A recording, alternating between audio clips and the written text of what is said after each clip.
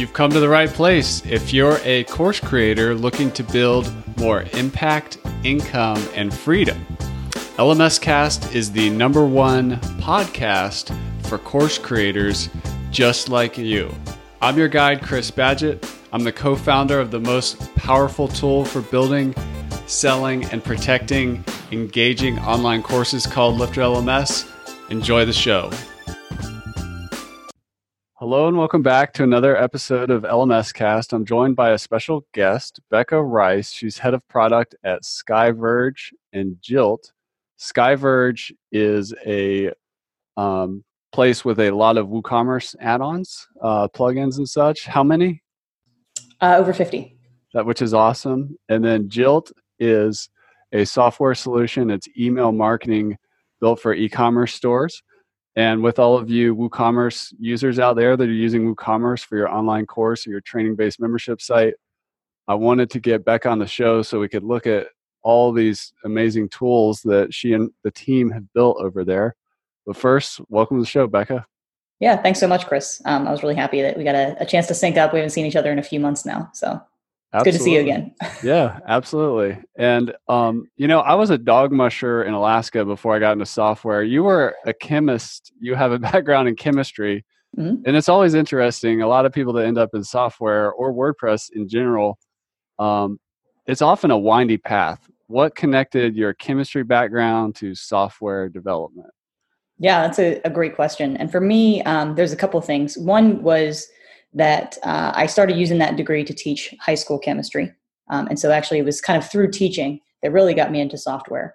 I was teaching high school and using WordPress for my classroom website and our softball team website. And since I was kind of really involved in using WordPress and using plugins and kind of setting up some different stuff with this site, I was really sort of aware of what that process felt like to someone who wasn't a developer and who wasn't really into kind of like understanding how you would go about like sort of maintaining a site in a way that was forward thinking. And so because of that, I started writing documentation about using WooCommerce plugins from kind of this user perspective. And then got interested in development. And I remember actually pretty acutely that for me, it was wanting to put tables on my website, right, as a teacher, and being like, why can't I do this in WordPress? Like it's like Microsoft Word for your website. Like I should be able to put a table in here. And then learning HTML as a result from that and kind of snowballing from there. So I got into it from documentation then as a result, and kind of having that user perspective and then sort of getting way deeper into the e-commerce ecosystem and understanding those problems. But coming from a chemistry background, I was sort of specializing in analytical chemistry. And so I love data analysis, and I love sort of being able to dig into like breaking down why something's happening and how it's happening and let's kind of evaluate that. And so I think when you're in the sort of product management space, that's a skill I lean on a fair bit, right? Which I think is something that helps you out a lot if you kind of take that macro view of a big data set and say like, how can we slice this? Is it significant? What are we getting out of it? So a lot of that led me into the software space since those were pretty translatable skills. That is awesome. And I have a lot of respect for that. I'm the opposite. I'm more of an intuitive feeler kind of guy. So it's, I love seeing, or I'm trying to level up on the data analytical side because it's definitely key. Like with that in mind, how did you identify, like with the data mine and you look at the needs of the WooCommerce store owner or would-be store owner, how did you identify which plugins to develop or acquire or whatever you did? Like, how do you identify the pain points and the opportunities? Was it always scratching your own itch or did you have another process for that? Yeah. So one of the things coming from a science background is that I love research, right? And so it's one of my favorite things to do. And so the way we approached that really early on was from a couple perspectives. One was that we were doing client work still for, small businesses where there weren't a ton of off-the-shelf products for WooCommerce at that point. So people still had a lot of needs that weren't being served by the core platform or existing add-ons. So some of the products we had came from client work and people saying, I want to pay for this solution to exist. And so thinking, well, if this person's going to pay for it, assuming that we can find some other people who are interested in it, we're going to be able to sell this too, right? So that was kind of one thing. But then the other thing was looking a lot at what sort of existed in the market. Like, let's say if there's competitors that maybe aren't hitting all of the problems that they should be quite as clearly as they could be, and kind of do some research around what those competitors are offering, what we think they could be offering, and doing a lot of user interviews. And so What one of does the that look early, like? What does a user interview look like for you? It's not just like installing a I don't know. Like sometimes I think about Hotjar and Crazy Egg and these yeah. things like where we're just kind of watching how they use a website, but then there's actual like looking over somebody's shoulder or there's talking to them. What'd you do? Yeah. So we do some of that looking over shoulder situation now with a tool called Look Back that's really cool for that. So folks Okay. can, record their screen while they're talking to you and completing tasks, which is really, really helpful. But we didn't have that, or even if it existed at that point, we definitely couldn't afford to pay for it. So a lot of it was talking to people and just saying, hey, I saw you were using this plugin, or you left a comment on our website, and you were describing this problem. Can we talk about it? And a lot of a user interview is really just asking why enough times until you feel like you get to the core problem someone has. Because a lot of the time what you'll find is that people will come in and ask you questions that are already coming from a place that they have a preconceived notion of how they'd solve a problem, right? Yeah. And so a good example of that is, we have a plugin in WooCommerce that lets you export CSV files with orders, right? Okay. And that's really valuable in itself, and which is why we have a plugin, right? But we also found that there's a distinct number of people who were saying, I want to export this in this format, or I need to be able to change it this way. And what we found by asking why enough times was not that they specifically needed a particular format, but it was because they were using a particular fulfillment service that required that format. And so we then later just built a direct integration with that fulfillment service. And so a lot of it was, finding everyone we could who was using WooCommerce or using, plugins that we were familiar with, and just trying to talk to them about their problems. That's awesome. And then you identify it and then you shorten the steps or the friction between problem and solution. I mean, it sounds easy, but I know it's not.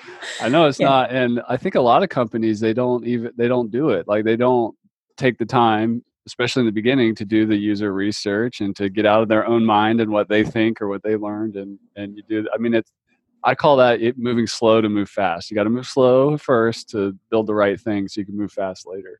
Yep, absolutely. And it's, going back to your earlier point about like intuition versus data, right? You really need both. You Yeah. can't say like, oh, I've done this marketplace analysis and I've seen, this many votes and this many support conversations and this many forum posts, right? Because you're still going to have the assumption that you understand the problem in the first place. So really it comes back to that, knowing the people you're building for and the problems they're trying to solve, and really understanding to get to the level, which I think is, to your point, why it seems easy, but it's not, is a lot of time people stop short of like, well, yeah, I understand the problem. It's that we need this format for this, exported file. And it's like, well, no, there's almost always a problem behind that problem. So like get to the next problem. Yeah, and that's something that you, the course creator, the membership creator, can learn from is, your market doesn't always tell you exactly what they need. There's something else behind that. And that's really what the entrepreneur does. And, speaking to education entrepreneurs is you're using training to find the problem behind the problem and then help them solve it and reduce the steps. So you can learn a lot for creating online training by watching how software companies do that, which is why I wanted to get into that kind of line of questions for you. Switching over to, using technology to support people building memberships, you have a product called WooCommerce Memberships. That's what it's called, right? Yeah, absolutely. And I like to, like, there's a lot of confusion in the marketplace. And I help, like, one of the things I spend a ton of time doing when I talk to people is we have to get a definition of terms. Some people see memberships as like, oh, it's a membership site and there's stuff behind it. Some people see it as a subscription payment model. Some Mm-hmm. people see it as like a benefit, like that you get access to free things or cheaper things. There's all kinds of different ways to use memberships. For this community here, they're mostly thinking about building a membership site, which has like things like courses, digital downloads, access to like pre-recorded webinars, maybe some templates and a bunch of stuff. How do people use WooCommerce memberships? Like if you were to dissect with your analytical mind, even if it's outside of courses, like how do people and training, like how do people use your plugin? Yeah. And so I think this is an area where we have a lot of overlap between what we do, right? Yeah. And why I think, Lifter LMS is awesome as a result, because it dovetails so nicely with what we see out of memberships. And just as an area I think is really cool coming from, an education background, right? So with memberships, we usually kind of explain the differentiation between these things as, if you want a recurring billing model, that's a subscription, right? Okay. If you want to protect content, from different kinds of users or visitors, that's a membership. If you want to give people an ability to learn from you, that's a course, right? And you may need one of those, or you may need all three of them, right? And so we find that we do have a lot of membership sites that are also using an LMS plugin, because they will do exactly what you said, which is they might have a course for folks or webinars that should be protected, so only specific people could see them, right? Well, now we've put two of those concepts together. You have a course that you're giving people, and that course should be protected. So what you need is learning management and a membership component. And a lot of plugins will sometimes cover both, right? When we built WooCommerce memberships, we were really focused on just the protection piece of it, because we felt like that was a really big problem to solve. And then we work really closely with other plugins to try to make it flexible enough that you can use it with a subscription plugin or an LMS plugin. That's cool. Well, let's talk about teams for memberships, because as of this recording, we've at Lifter LMS, we've probably rolled out our groups add-on, and for WooCommerce users who are selling to teams or companies or schools or to parents or whatever that group is, how does your Teams plugin work with WooCommerce? Yeah, and so the LMS community was actually one of our biggest customers in mind when we built that. So what we found was that we have a lot of folks who use memberships for purchasing clubs. I want to sell this to everybody, but members get it cheaper, or I want to hide certain things for members only, right? And sometimes even course management sites will still do the same thing. But we found this group of users for memberships who were saying, this is great, but what I need is that I don't have single people that buy my course. I have companies or universities or schools or organizations or families, right? And so what I need is the ability for one person to buy it, but then add other people or manage them or invite them, because I want these other people to take the course. And so a lot of our early interviews when we were kind of deciding what we wanted the Teams add-on to be were with LMS sites and using a variety of different LMS plugins, some of whom were using Lifter LMS, a fair number of them. So we kind of said, okay, let's think about this in terms of the memberships model, which is about protection. And the Teams add-on kind of extends that to say, okay, now let's give protection to a group of people, and we'll call it a team. And so what we find with LMS sites is that if they use an LMS plugin with memberships and with teams, now one person can buy access to a course, and they can choose to add themselves to take that course or not, or they can invite other people. So it lets you decouple who pays for it versus who's in the course. And then when they invite people, each person's membership access is based on when they were invited, so that it gives them the full access to the course. Because we also found that some folks, you would have a team group where you don't want the start date per se to be when the person bought the team, right? You want the start date to be when people start taking the course, when people sign up. And so we kind of really had that LMS use case and sort of job in mind when we built Teams as a result. That is awesome. That's super cool. I'll be sharing that in my Facebook group right after I hang up on this call, because it's good to know more about how it works. And especially that's super cool, at least to this audience, about how it was kind of built with LMS kind of people in mind. So that's really cool. Yeah, I mean, there's definitely a lot more that we can do with it yet that we still haven't, right? It's even though it's a bit of it's been around for a while, it's a pretty substantial product, right? So there's more that we want to do in terms of LMS integration, showing an owner course status, for example. Did these people, how many lessons have they completed? But at least in terms of inviting people and protecting stuff for the group of people to manage their course, we've gone pretty far down that route already. That's cool. Well, I was gonna save a question for my free consulting session at the end of the call till later, but because the education entrepreneur can learn from software entrepreneur, since we're here, I wanted to go ahead and surface this one, which is, you talked about deciding which product to build. Mm-hmm. I kind of wanted to unpack how you from there do more what do you see as validation that a course creator could learn from a software entrepreneur? And then after validation, version 1 of a product is, products in software, just like courses and memberships, can evolve and get better and better over time. So how do you approach validation and then iteration?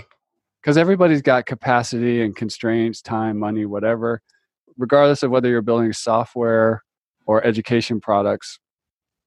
What's your process for validation and iterating? Yeah, and there's as many schools of thought out there as you could probably imagine about this concept. For us, there's a few things that we've done in the past, right? One that we did really early on, which I think a lot of software companies do, is they think about like a freemium model, which I think is pretty common with courses, right? You'll start Yeah. like a free newsletter, or you'll give away some content for free, and then build like a premium offering sort of behind that. And I think that if you're a course creator, listening to this in the audience, you've probably tried that or thought about trying that model, right? I think it's a good model and it can be successful. The only thing I'd caution with that model for validating an idea is that it doesn't cover the most important barrier, which is, are people willing to give me money for this, right? And sometimes you get lucky and they will, but sometimes you've solved the problem that is vitamins and not aspirin, right? And so people aren't really like, it's nice for them to have and they're interested in it if it's free, but as soon as they have to pay something for it, now it's really not as important to them. So if you thought about that model, it's not a bad one and you can stick with it.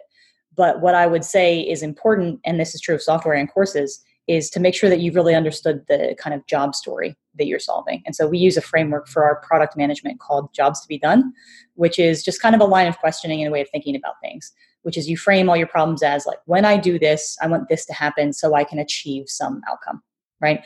And so that context of when this happens is really important, and the context of the outcome I want to achieve is important. And so if you are giving something away for free, it could meet that outcome, but maybe you want to say, okay, am I meeting the whole thing here in one way? My premium offering should be something that solves that in a more robust way or a more seamless way. And then from there, make sure that people are willing to pay for it. So if you can't necessarily upsell any of your free users immediately, even without this thing being built yet, if you say I'm pre-ordering for this course now and you can pay whatever, $50, $100 right now to reserve your spot in it and you get no sales, we need to rethink which problem you're solving, right? Maybe you're solving one that is vitamins. So if you're just starting and you haven't done anything yet and you're kind of getting into this, I would say jump to that step right away before you try to do something freemium, right? That's awesome. Before we keep going, I just want to give a little piece of Lifter LMS history. Lifter released over 5 years ago on October 14th, 2015, and it started as a paid plugin. It was $149. It's the core plugin itself is, we have a freemium model, but it was important at the very beginning. I wanted to validate it on the initial launch that people were willing to pay. And over time, we were able to add enough value through various add-ons that we could make the decision to flip the model. But we did it, I'm glad we did it that way. I wasn't really that smart. I just kind of got lucky. I heard on something that it was supposed to do it that way or something. And so what made y'all change the model then? So there's a lot of things. Like, I've always heard, like, there's a saying, information wants to be free. People love free. And also, it was important to me as a player in the WordPress community to kind of give back and to contribute in a way. So like, by putting this LMS system for free, like the core for free, just like WooCommerce, I was really inspired by WooCommerce, really. Is like, they can do it. We can do it. We're not as big. We're like this little niche, but, and then it also just helped tap into the WordPress innovation where other companies, integrate, build add-ons or whatever. And it, it literally only took 1 month. Like, we went paid to free, and then 1 month our revenues were right back where they were with a free, and then it just started climbing or whatever. So it was the right call, but maybe I just got lucky twice. No, it can be awesome for growth, right? Yeah. If you already know that there's something there that people are going to pay for. I think that's the really interesting thing from that lesson in particular, right? Which is that you validated really early that people would pay for it. And so at that point, it sounds like you had a really good concept of like what people would pay for and what would be good to give away for free. Yeah. And I think that that's something that with the freemium model can be hard for people, especially your first go around. If this is your first business or your first time doing this, is understanding like where that line is. And so I think that if I were choosing, and this is just, again, opinion, not like fact or something that I think everybody should do, I would choose to do it more similar to the way that you did, which is to try to find something people are going to pay for first. And so even if you haven't built it yet, you could take pre-orders. You could put up a landing page and do some like Google ads or Facebook ads to see if people will sign up for the pre-order and give you some, payment information, right? Because then you're validating that idea that yes, people will give me a credit card number or a PayPal account. Because if they're not willing to cross that hurdle, then maybe you need to think about your positioning or the customer you're targeting or the product itself and the problem you're solving. Yeah, that's awesome. And just on our story, like we validated with our first launch. It was a launch. So we opened the cart, we closed the cart a week later, 42 customers. And then for us, the way we did our initial iteration was we were very close with these early adopters to like see what they want, where's the friction, and then we opened it up forever, but we took a pause. This is that move slow to move fast later, and just worked with our early adopters to make sure we were hitting the mark. How do you iterate after you Yeah. validate? And we do something pretty similar. So with, when you find early adopters that are able to clearly articulate the problem that they want That's solved. hard. That's harder said than done, because not Yeah, everybody knows how to communicate. Like, well, I don't know. exactly. Tell me more about that. What do you mean by that? So what we find is that sometimes people know they have a problem, but they don't know why they have a problem or where they have a problem, Yeah. right? And I think that even if it's hard to articulate, we could probably think of someone in mind when I say that, right? That you've talked to in terms of one of your potential customers who knows, like, yeah, I could probably use this, but they're not really sure why. And that a lot of that is because that they haven't necessarily delved into the problem that they're trying to solve deep enough themselves, right? Mm-hmm. So what I look for in a good early adopter to work with when you're trying to iterate is I try to find someone who says, no, this is exactly why I have this problem and this is what I want to achieve from it. And like, here's why I can't achieve it right now or why it's such a pain to achieve it right now. And so those people are gold, and they're the ones that you really want to focus on early, not the ones who are maybe a little bit unclear about the problem, but try to find those people who really deeply understand their problem and the pain points they have, and they can communicate those to you in a way that you understand. Because if they can tell you, then that usually means that they deeply understand the problem, right? Just like any complex concept, a good teacher is someone who can take that complex concept and make it understandable for other people. And so those are the kind of people that you want as your early adopters. And so we'll focus on that group of people. And then we work really closely with them of like, okay, well, what's this workflow that you have? And we'll build for a small group. We'll build for a group of 10 people or 30 people. And not necessarily a market at large, because we know that if those 30 people, those 15 people, whoever it is, can tell us about this problem, then other people are going to have this problem. We're going to build from there. And then a lot of the time we'll give those people like a 6 months free or something, or a year free, to keep them motivated and working with us and saying like, hey, we're building this for you, and like we're going to sell it, but this is why we want your input, because we're doing this together. And then when you involve them in the process, they often also become great promoters for you when you first launch, which is also a really important thing too. But they tell other people who are in similar positions, they tell their entrepreneur groups, they tell their Facebook groups. Other people like them, which right. is who your target market is. Exactly. And so, we focus on from idea to launch, I guess, is what I would probably call that phase, right? Yeah. We'll focus on just a really small group of people and try to get as granular with a specific problem as we can. And so a lot of the plugins we launched, sometimes we launch too late. And a lot of that, I think I would put squarely on my plate as my fault, right? Because what do you mean too late? I think because you try to build something that's like feature rich, or that is addressing multiple problems, or maybe addressing a problem more robustly than it needs to get it out there, right? And so I think that focusing on a small group of people and just picking one of their problems has helped us decide when to launch something and when to start charging money for it easier. Yeah, that's super cool. There's a lot I want to go to from there. Well, let me just say, like, I see some course creators, typically they go to, if they're good, sometimes they do both, but usually they choose. They get a product, they validate it, or they get lucky, and then they kind of improve it a little bit. And then there's a fork in the road, and they either keep improving it or they switch to the portfolio approach and they launch a new course, and then they start getting into the membership site thing. What's your advice? Like, if let's say we're like gonna be one course, like there's course creators out there. I'm just thinking the first thing that comes to mind is the internet marketer, Jeff Walker. He has something called Product Launch Formula. It launches every year, twice a year, I think, at like clockwork. And I think he continually works on it and improves it. He just iterates on it. What advice, if somebody's going to be like really commit and go like one product, one course, what are some ways to think about iteration to continuously improve beyond the early stages of a product? Yeah. And I think this is really, really applicable to software too, right? Like how do you sort of love one product and kind of keep building it, right? Yeah.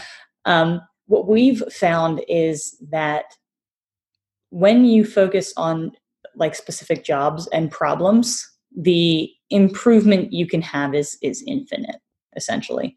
And so a Oh, good you can example. always do better. Like, Yeah. Well, yeah. that and kind of what I mean is usually by solving one problem, what you end up doing is you unlock markets that you didn't realize existed, and then you have more problems to solve.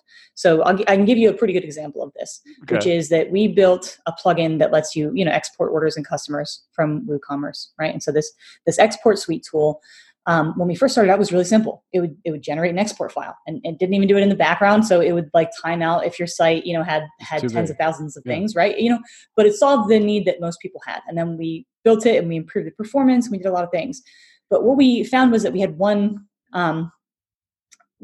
problem tied to something I mentioned earlier about like fulfillment services, right? Which was that people wanted to automatically export a file, and we couldn't build integrations with every fulfillment service out there. So we realized like, while we have a couple of big fulfillment integrations, what we should do here is let you automatically export a file and send it somewhere so that you don't have to do that transfer, right? So you Yeah. could email it, you could send a webhook, you can transfer it via FTP, right? Like you should be able to do this. So when we built that feature, which we said, cool, now, besides just automatically exporting on a schedule, now you can send that file somewhere. We found that there was people who never even considered our plugin before, that now it was an option for them. So now we found out that there were other jobs for us to solve, which was, this is great, but now I need to be able to do that with multiple sources because I have 2 distribution centers, or really I'm actually using this to send files to vendors so that they have CSV files of their orders, right? So now I need to be able to set up multiple automated exports or send these to multiple destinations. And so even if you solve one problem really well, if you continue to focus on the people that are using that problem, like there's going to be other problems for you to solve. And the trick is really just kind of staying true to like understanding your customers and who you're building for so that you avoid kind of like bloat and you stay like really problem focused. This is something I've been thinking a lot about lately, and it'd be cool to have a conversation around, which is, I think I'm kind of coming to the conclusion that I think it was Seth Godin was talking about your minimum viable audience, like get super tight, like you're talking about, like people, your early adopters, good communicators that can help you really figure out the problem.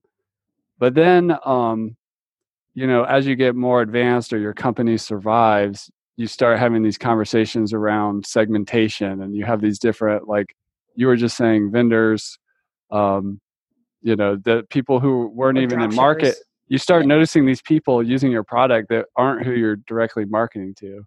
Mm-hmm. So what are your thoughts on segmentation? Now I know that's a giant question, like, but if you go to a Especially soft for someone who works for an email marketing app. if you go to a software company's site, I mean, this is something you can learn as a course creator. Is there's going to be this section on the homepage or somewhere where it's for this type of person, this type of person, and this type of person, like 3 segments. Maybe that's a getting started thing, and what just educate the good people on segmentation and some things you've learned about it. Yeah. So when we look at segmentation, I don't know if I feel like it's a necessarily like an early stage problem. I think it's a later stage problem because ideally you want to get it as tight as you can with the initial product on like what we call one segment, right? So like, or what, Seth Godin calls like minimum, viable audience or whatnot, right? Yeah. Is you want to focus on like a single person or use case or problem. But I think that naturally, like every product, can be expanded, and it's your choice as the person who's building it whether you want to do that or not, right? If you want to grow it though, you're probably going to have to serve more than one problem or more than one market as you grow. I think that's when segmentation becomes interesting. So I look at it as like you develop segments, you don't start with segmentation.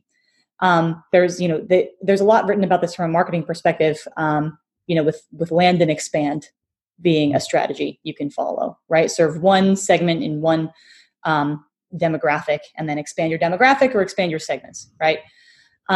So when we do this, once you expand to see, to your point, oh, maybe there's some people using this product that weren't in my initial target or that initial audience, right? Then I think you have to talk to those people. And so what we found when we were building that particular product that I mentioned was these people who would say like, hey, this is pretty cool that you added this feature, but like I need to actually do this more than one time, right?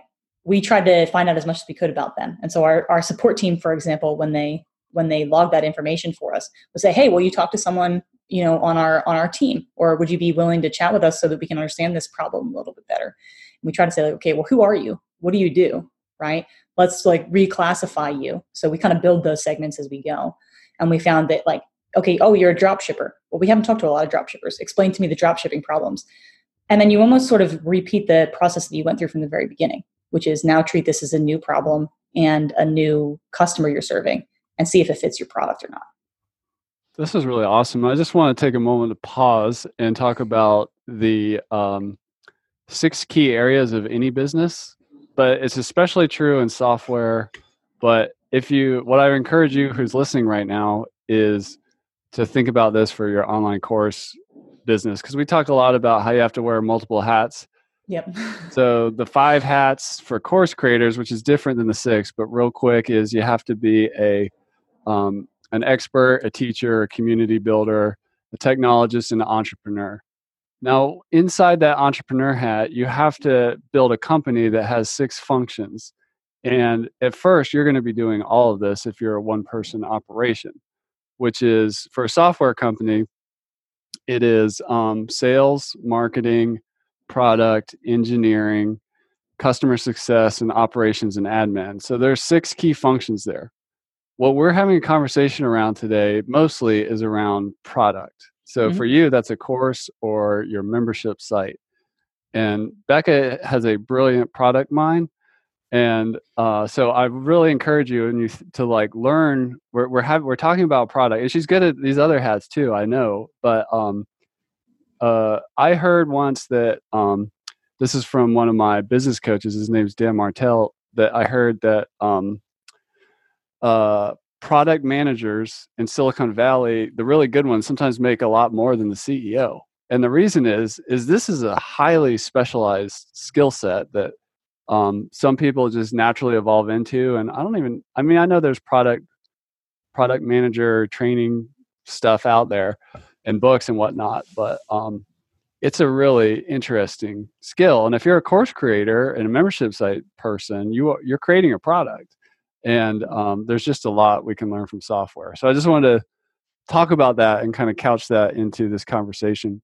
Yeah. Well, I think that one thing that part of the reason that that's true, right, that product management is so vital is because to your previous set of requirements, right, it's that to do good product management, you have to be aware of community building and teaching and being a technologist, right, and all these other components. And so what I find is that if you understand good like customer development, which is a big part of product management, and how a product fits into a larger ecosystem and marketplace, which is also, kind of an advanced part of good product management, right?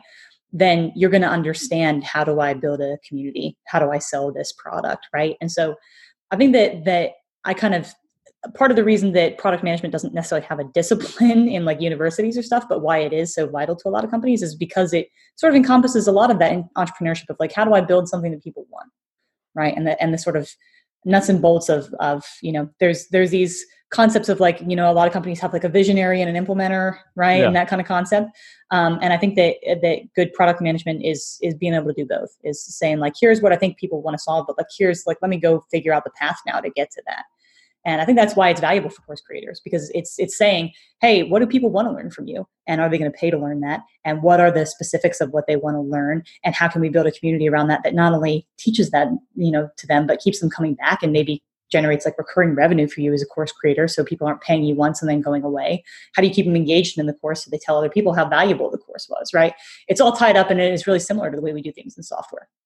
Yeah, that's awesome. And do you have any maybe top 2 or 3 if somebody wants to kind of get a little better at product management thinking or whatever, is there any kind of person or book that you recommend? Oh man, there's so many. So well, you can rattle them off. You can do yeah. 1 or 2 if you want. I would say that actually, if you're not a product manager, I think software is a great place to learn, because product management is so much a discipline in software in comparison to other industries. So software product management is a good place to learn from. I would say that if I were going to start somewhere, I would look at Ken Norton's list of books for product managers is probably a really good place to start. So things like I think it's Creativity Inc. is one of his top recommendations, and there's a lot about basic product management that he recommends there. And then there's other online communities and stuff as well. I just like books, so I think that's one that I kind of do as a go-to. Awesome. Well, let's make the turn over to Jilt. But I guess before we go there, like when you look at WooCommerce, e-commerce, like where's there a big gap, like in the market? Like is sometimes we think that, like, just maybe throw out an example. Sometimes it seems like, oh, it's already been done before, but there's always room for improvement. Like if you're looking at the WooCommerce or e-commerce area today, what's an example like pain point that's out there? Right. I think Jilt was our example of that. Right. Okay. And so for us, when you go back to talking about course creators, and one of the things that you mentioned was community building, right? That's all about communication. And so that was kind of one of the seeds of Jilt for us. Was we had built a lot of these products, like memberships is kind of one that was a big contributor to this. When we found that people had difficulty communicating with their customers and building a community, and they were trying to solve it a lot of ways, like things like with BB Press and Buddy Press and other like email platforms. And what we found was that people assume that email is like done because MailChimp existed, right? And MailChimp is a fantastic company, and they're enormous, and they're one of the most successful bootstrap companies that we can use as a shining example of that. But we found that they didn't really actually serve this e-commerce problem really specifically. And so it felt a little bit crazy. And I remember thinking that people who were launching small e-commerce apps at that time probably were a little bit crazy, right? Yeah. But we found that, yeah, something exists for this, but it doesn't do it as well as people want because it doesn't have the e-commerce data, like their orders and their contact information and details about their memberships, for example, right? And things they purchased. And MailChimp's gotten a little bit better, as time has gone on with that. But that was why we started Jilt, was because like these people need to build community, and they need to keep these people engaged with their site and coming back to their site. And they have difficulty doing that with tools that exist now. So can we maybe have email marketing that is tailored to small e-commerce businesses, but gives you tools that large and enterprise level businesses use? But can we bring them to these people in a way that makes sense? And that kind of really aligned with our core mission as a company. And so Jilt sort of came out of that as a result of that similar concept. Yeah, there's something that exists, but this problem isn't really being solved in a really robust way. Can we do it? What's your core mission as a company? To level the playing field for e-commerce growth. So to take, enterprise level tools and make them available for small businesses. Wow, that's awesome. So, I mean, you're right. You're absolutely right. And this kind of goes back to the minimum viable audience. MailChimp is for small business, I guess, or well, not necessarily. It's just for business. It's just a general CRM, email marketing, or whatever. But what about the e-commerce or specifically WooCommerce niche? I mean, that's a segment, and that segment's going to have unique problems that the current solution is a little too generalized. So that's a huge takeaway, and just goes back to the minimum viable audience point. And the reality is, e-commerce is not a bad segment because typically they're businesses, they have money. It's and they're willing to pay to solve problems, i.e., aspirin, not vitamins. So that's awesome. Well, so you've got inside Jilt, and this is over at jilt.com. Go check it out. If you're using WooCommerce, you need to be aware of this. Automation, newsletters, segmentation, analytics, email editing. I was, let me go, where was I? I was on the features page. One of the things I think when you innovate is, like, I'm an early adopter in WordPress. Like, I started using WordPress in 2007 or something like that. But I'm not an early adopter at other things. But because I'm an early adopter in WordPress, I'm willing to string together like a lot of different tools to do stuff. But then what happens with good innovation is a company like Jilt comes along, and there's all these like tools and different SaaS apps and everything. And you just like, you know what? Why don't I just consolidate the feature set here and get into it? Like for example, the dynamic coupons thing that you do. Mm-hmm. Expansion revenue. If I just buy a product, if I just buy one course from you, what about like a follow-up email that creates a coupon that like, hey, for the next 3 days, you can get this one for half off, this other one. So you're trying to expand your average order value or something like that. That's a very e-commerce specific problem or opportunity. I don't know. I'm not setting you up with a question, but how do you, just in general, what problems do you solve? Like, what are you doing for the WooCommerce store owner with Jilt? Yeah. And so what you see now with Jilt, I think it's easy to look at it and say like, oh, well, it's not necessarily as much of that early adopter problem, right? That it's not focusing on a particular thing. And we're consolidating, right? But that's not where Jilt started. Where Jilt started was a very specific problem, which was solely cart abandonment recovery. Nice. And so when we looked at, okay, folks are having trouble with email that works well for them. They're having trouble with building, community, and they want emails that are on brand, and their platform is solving some of this, right? WooCommerce has some emails built in. A lot of plugins have some emails built in. But this wasn't the problem that was solved really well. And the reason we started with cart abandonment was that when we looked at of all the emails a store sends, which one generates the most money, basically? Which one can we deliver the highest value with? And that was cart recovery, which is, when someone adds something to your cart, but they don't check out, right? And then you send them reminder emails. Maybe they're customer service focused, right? Like, hey, something go wrong. Did you have any questions? Here's our return policy. Here's our shipping policy. Please buy this, right? Or let us know why you don't want to, and we're happy to help. And then so the dynamic discounts actually came as a result of that, which was, a lot of times folks want to offer like a 5% off coupon or free shipping or something in like their third email. And so let's build that so they can do it. And then we found that as Jilt grew, and we knew that we wanted to cover other use cases with Jilt, we found other ways that feature was going to be helpful for people, and post-purchase follow-ups like that to increase customer lifetime value are one of the other great examples of like, hey, you've purchased something, but you haven't purchased again in like 6 months. Let me send you this limited time coupon. Like, hey, if you want to pick up your second course, do it for 50% off right now.